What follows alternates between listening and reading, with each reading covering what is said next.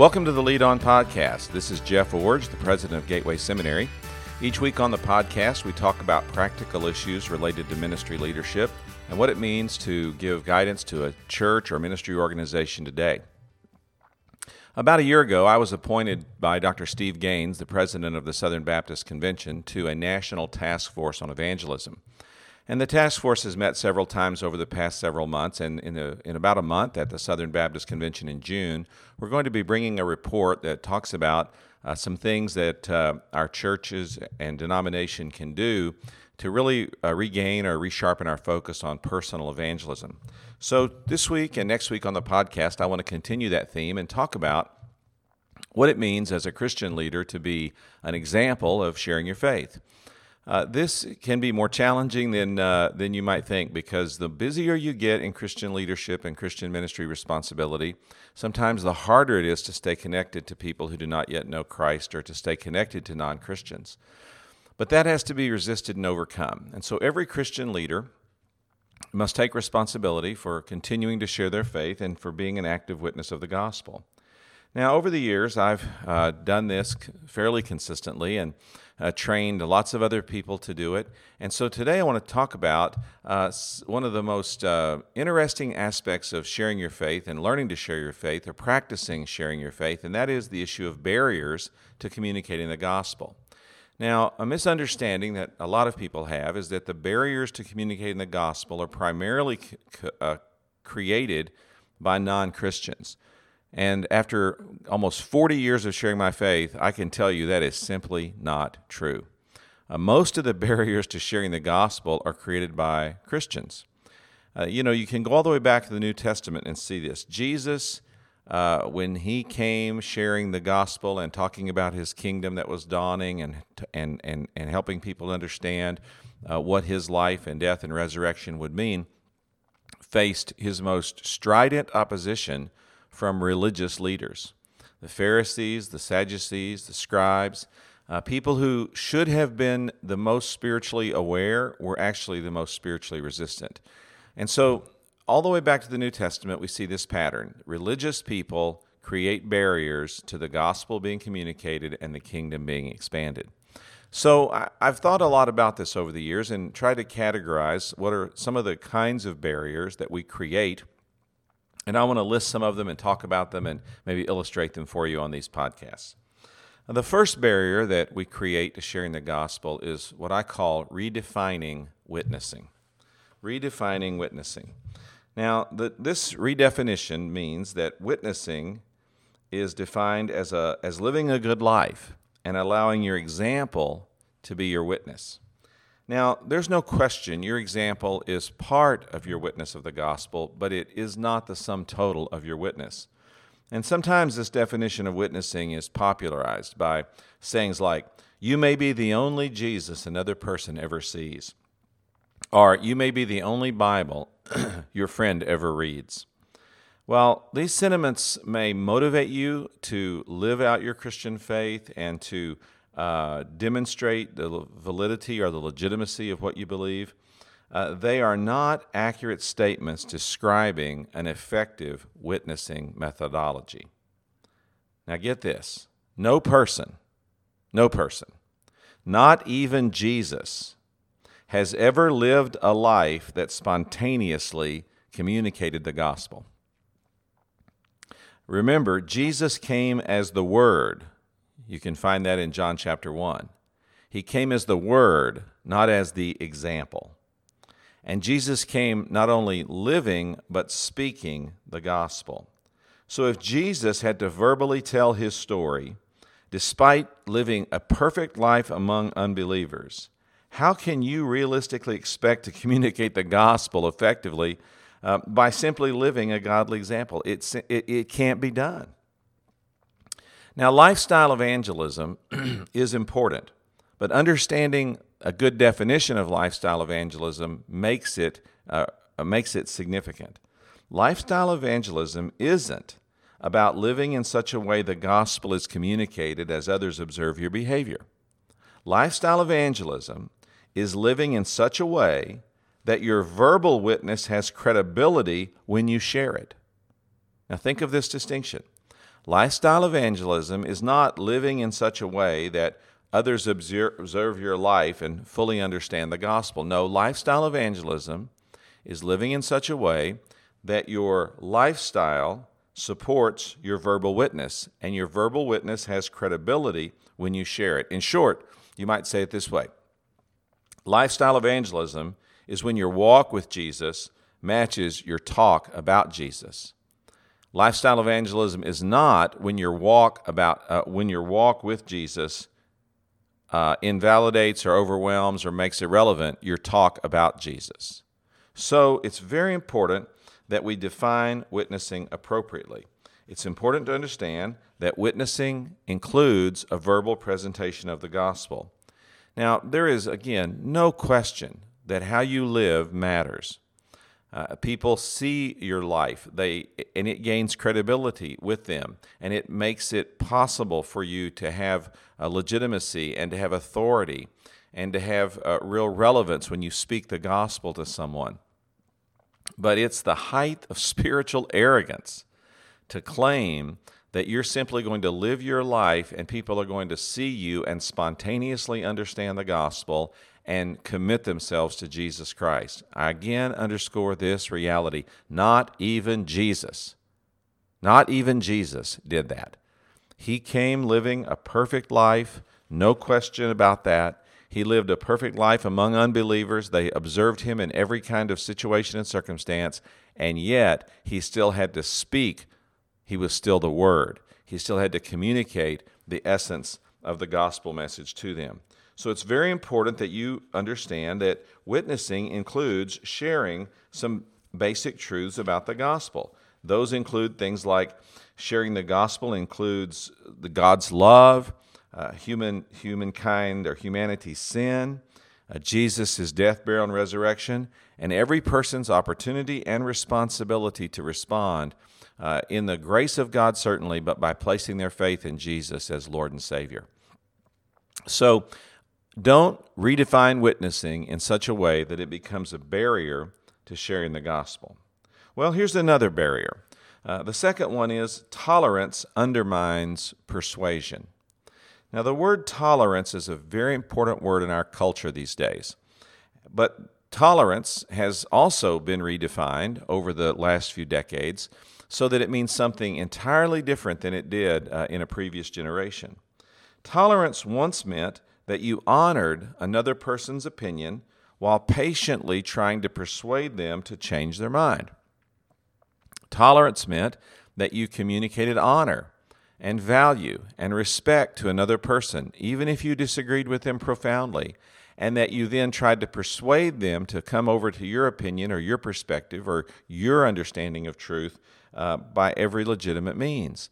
But that's not how tolerance is defined today. Today, tolerance means that you affirm your friend's position or another person's position as equally valid or equally true with your position.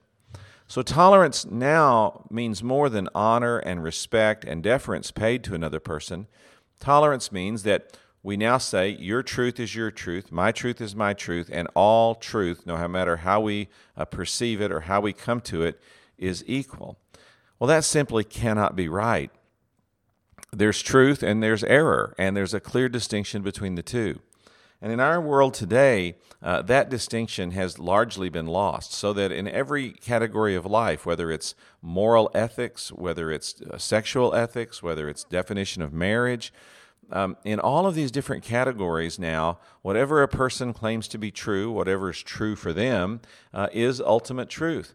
We see this most radically expressed in the redefinition of gender in our culture, where if a person simply claims that they're a man or a woman, they can enter a sporting event, they can enter a restroom, they can sign up for a program in a school. No matter what is offered, if they identify a certain way, that becomes their truth, and they can sign up for that. So this redefinition of, or this definition of tolerance that's changed over the years undermines our capacity for witnessing, because it takes away something that's very important in witnessing, and that is the responsibility for persuasion. The Bible says we persuade men, we persuade women, we persuade people to come to understand the gospel. We are passionate advocates for the truth of the gospel, and witnessing is more than just laying out some cold, hard facts. It's persuading a person to come to faith in Jesus Christ. Now, there's a couple of corollaries to this. First, persuasion doesn't mean manipulation or being mean-spirited or browbeating a person into a supposed decision for Jesus Christ. No, persuasion means that with love and compassion, with honesty and integrity, with high value on the other person and respect for who they are, and really deference to them individually, that we try to persuade them to understand the truth of the gospel and come to commit themselves fully to Jesus Christ. Now, another aspect of this that often is difficult for Christians is the issue of being judgmental. Sometimes people say to me, well, if you try to persuade a person to change their mind, or if you tell a person that the way they're living is not right, or you tell a person that a certain kind of behavior is sinful, isn't that being judgmental? And after all, Jesus said in Matthew 7, verse 1, do not judge so that you won't be judged. And so this idea of not being judgmental spills over into the issue of witnessing or sharing your faith, and makes you very reluctant, because part of sharing your faith and part of persuading people to follow Jesus is confronting them with the reality of their sin and the fact that they're in rebellion toward God and the fact that they're headed for an eternal destiny that's separated from God forever.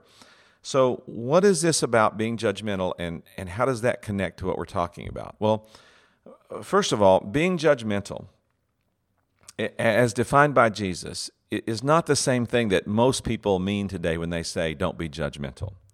When Jesus said, don't be judgmental, he was saying, don't hold people to a standard you aren't willing to meet yourself. Or don't criticize people for their lifestyle choices on non-essential matters.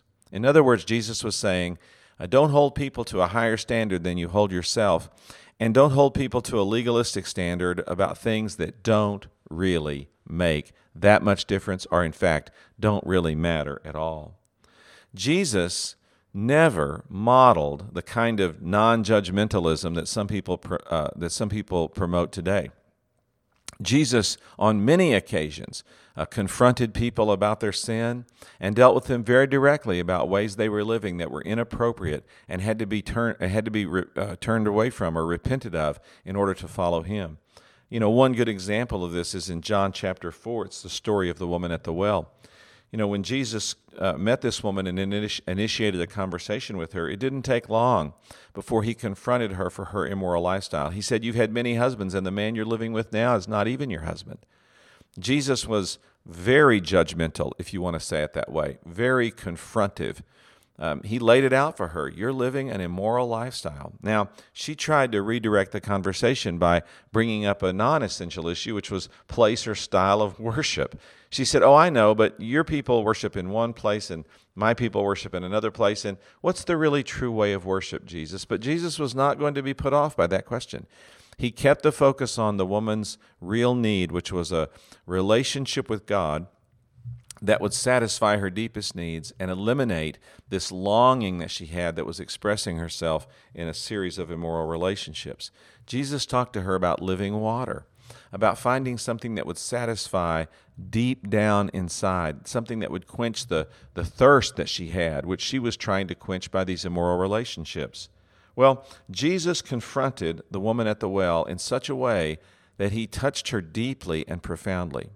So when it comes to this issue of tolerance undermining persuasion, let's understand that the current cultural definition of tolerance is not really the appropriate or best definition. Tolerance is not about owning everyone's truth and making it equal, no matter what they call truth. Tolerance is about respecting, honoring, and deferring to another person and demonstrating compassion and gentleness with them while you try to persuade them to understand the truth of the gospel and come to a commitment to Jesus. And tolerance is not about avoiding calling right and wrong, or calling out what's right and wrong, or pointing out to people how they're in sin or how they're away from God. Sure, Jesus did say, don't be judgmental. But what he meant was, don't hold people to a standard you're not willing to hold yourself, and don't be legalistic about non-essential issues. Jesus modeled very clearly for us in dealing with the woman at the well and countless other encounters in the Bible. Jesus modeled for us speaking the truth and helping people to understand their true relationship with God and the sin that's keeping them from God and the deep longings and needs in their lives that are prompting this inappropriate behavior and how that only Jesus can satisfy. So a second barrier that we have to be sure we don't allow to keep us from sharing the gospel is tolerance that undermines persuasion. Well, here's another one. Another barrier that Christians create to sharing the gospel is overcomplicating sharing the gospel. Now, I was amused once when a missionary told me that one African language, the word for American is the same word that they translate one who makes things too complicated. In America, we like to make things really complicated. And in fact, in American Christianity, we specialize at this. Everything requires a class or a notebook or a study course. Everything requires extensive preparation and development, and everything is just too complicated. And we can fall over into the trap of making things way too complicated when it comes to sharing our faith. Now, my daughter is a really good evangelist, a young woman. She's kind of amazing, honestly, to me. She's been an inspiration to me since she was a teenager because of the way she shares her faith. She recently, just a few days ago, led a person to faith in Christ, a young woman, early 30s, that she had met in her community. And when we were talking with Melody about it, she was just narrating kind of how their relationship developed and how the witness transpired over several meetings, and then finally how the woman came to place faith in Jesus. And Melody, unsolicited by me, made this comment. She said, sharing your faith's just not that complicated. I don't know why more Christians don't do it. It's so rewarding. It's so fun. It's so meaningful. And it's so spiritually fulfilling, to see a person place their faith in Jesus. So why is it that Christians overcomplicate sharing our faith? Well, there's at least a couple of reasons. First of all, we overcomplicate it because we think of sharing our faith as an event rather than a process. We think of it as being something that has to be sort of a specialized, set-apart experience rather than an ongoing experience with a person in life.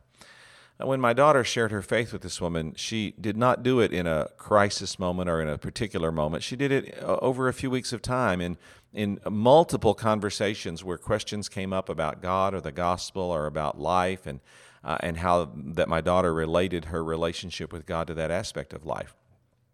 This particular woman, my daughter first met her at a community event, and they just simply struck up a conversation. And that conversation turned into a second conversation, which turned into an invitation to a church event or to a Bible study, which then turned into some more conversations. And over time, over a few weeks of time, this woman just, through conversation about the gospel, became more and more and more open and more interested in hearing how Jesus Christ had come into her life. So one reason that we overcomplicate sharing the gospel is we try to make it an event. It's a crisis moment. It's an event that you have to plan for and prepare for and work up to, and it's something that you do on a visitation night or something that you have to do where there's going to be a lot of tension or a lot of difficulty or in some ways a person's going to feel singled out. And really, that doesn't have to be the case at all. Sharing the gospel can be as simple as carrying on a conversation with someone over a period of days or weeks in which you communicate the gospel, you share it with them naturally, you talk about how the gospel connects with you in your life, and that person then comes to understand their need for Jesus Christ. I wrote a book called Unscripted, and I chose that title carefully because I wanted to help people understand that sharing the gospel is not about memorizing a presentation or making a speech. Really, it's about unscripted conversations where you simply dialogue with someone about Jesus Christ with the goal of sharing the gospel with them and helping them place their faith in Him.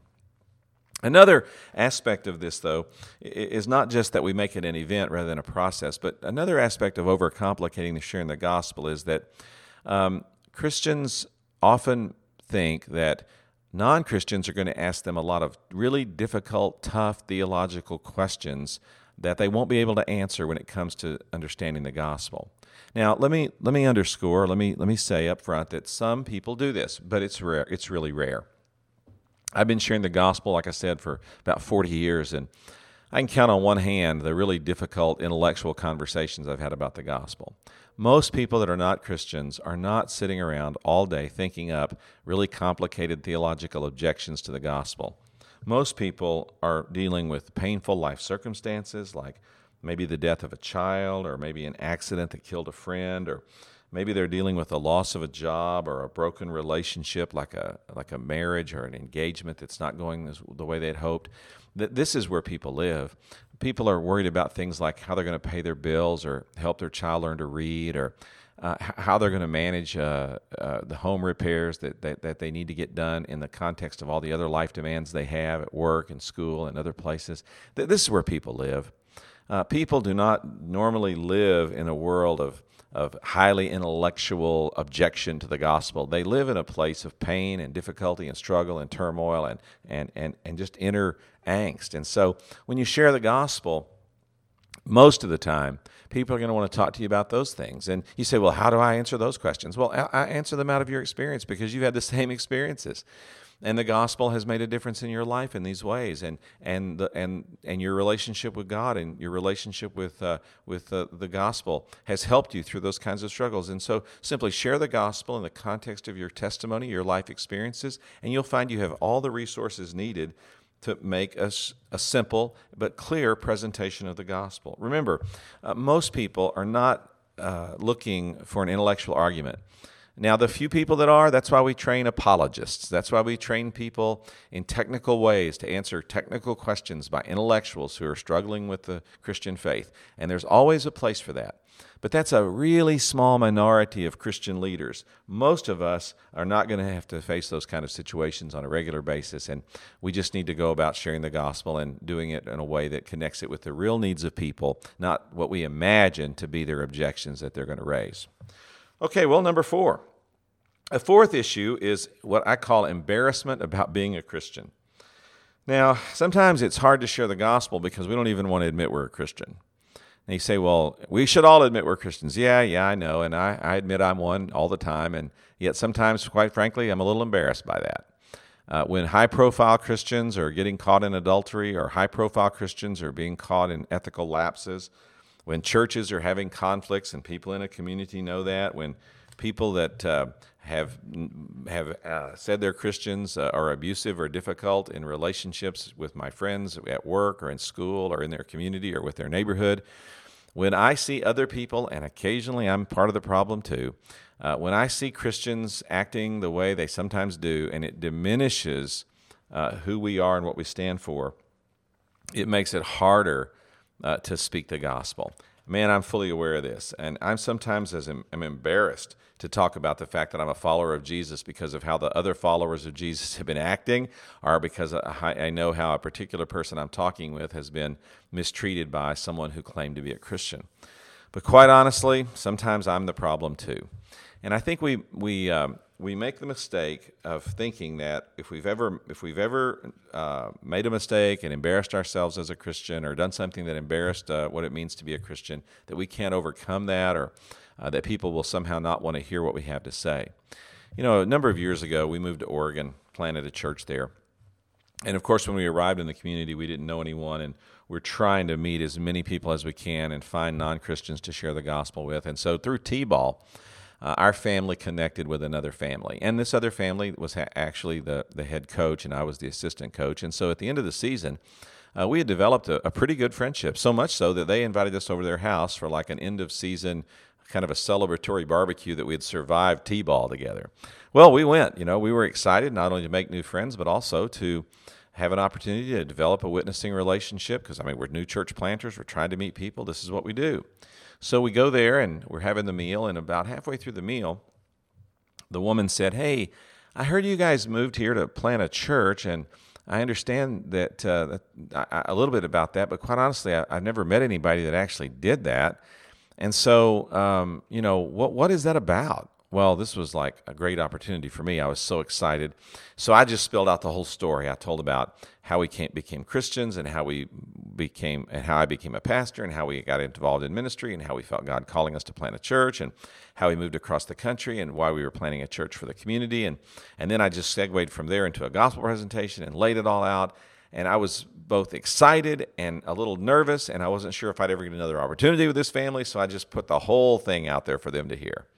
When I finished my little mini speech, the woman said, "Wow, so you've come out here to Oregon to save all us stupid little pagans." Those are exact words, us stupid little pagans. Well, my heart sunk because I realized that in my zeal, I had way overstated the answer to the question she was asking. And I'd embarrassed myself, and I'd kind of embarrassed what it meant to be a Christian, and I certainly felt like I had driven a wedge between them and us instead of helped to win them over to the gospel. So I backtracked and I said, "Oh, no, I'm sorry. I didn't mean that. I'm just so excited about what we've come to do, and it means so much to us that I didn't want to come across as being presumptive about you or anything about you." And she said, "Hey, I get it." She said, I'm not really all that offended. I just know that out here in the Northwest, out here in Oregon, that we don't do a lot of church stuff, and we don't really care about that kind of thing, and so I get it. But I understand where you're coming from. Well, we finished up that event that night at their house, and I wondered if I'd ever even see them again.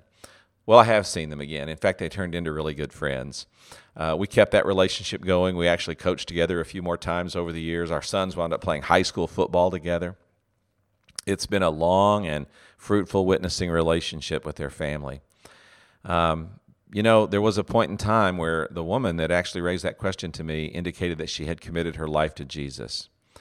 Now, we've lost touch with this family and moved on, and I'm not sure all that's transpired since then, but what I'm trying to emphasize here is that if you do something yourself or someone else does something that really embarrasses what it means to be a Christian, or you find yourself saying something you wish you hadn't said, a good, honest apology and a good faith effort to keep the relationship going many times will overcome the difficulty and keep the witnessing relationship alive. So finally, let me close out by saying that a fifth barrier that we sometimes create is what I call theological murkiness that leads to a practical universalism. Quite honestly, many Christians are practical universalists. Now, we understand the Bible says, "For all have sinned and fallen short of the glory of God," and the Bible says it is appointed for man to die, for people to die once, and after this judgment. And we understand Jesus said, "I am the way and the truth and the life, and no one comes to the Father but by me." We understand all have sinned, judgment's coming, and Jesus is the only answer. We understand that theologically, and we even understand that biblically. But practically, we have a hard time living that out. Practically, we want to say that people are essentially good, Jesus is really going to take everyone to heaven, and Jesus is not really the only way. He's just a good teacher that helps us to have a better life. When we live out our lives in such a way that the second set of realities are what drive us, while we don't want to admit it, we've actually become practical universalists. We've become people who deny the hard truths of the gospel. Everyone sins, judgment's coming, Jesus is the only way, in favor of people are basically good, everybody gets to go to heaven, Jesus is a good teacher, helps us have a better life. I know this is hard, but if you really believe the Bible, you can't be a universalist. And if you've allowed yourself to say you believe one thing but act like you believe another thing, you've become really a practical universalist. You may not wear the title universalist, but that's what you've actually become. And I know it's hard. I know it's hard to hold a theological conviction because it creates tension, it creates difficulty, it causes us to have to be more confrontive than some of us want to be. But the hard reality is theological clarity demands that we share the gospel and that we call people to come out of the life they're living into a commitment to Jesus Christ. Well, today we've talked about barriers to sharing the gospel. Frankly, most barriers that are out there are not created by non-Christians or by the world we live in. Most of the barriers are created by Christians. We are the ones who are creating the barriers that keep the gospel from flowing out of our lives into the lives of other people. So today I want you to take those barriers down. I've given you 5. Next week on the podcast I'm going to talk about 5 more. But whatever it is that you're allowing to hold you back, keep you from sharing the gospel, I want you to eliminate that and become much more aggressive in sharing the gospel, because it's one of the key ways that we lead on.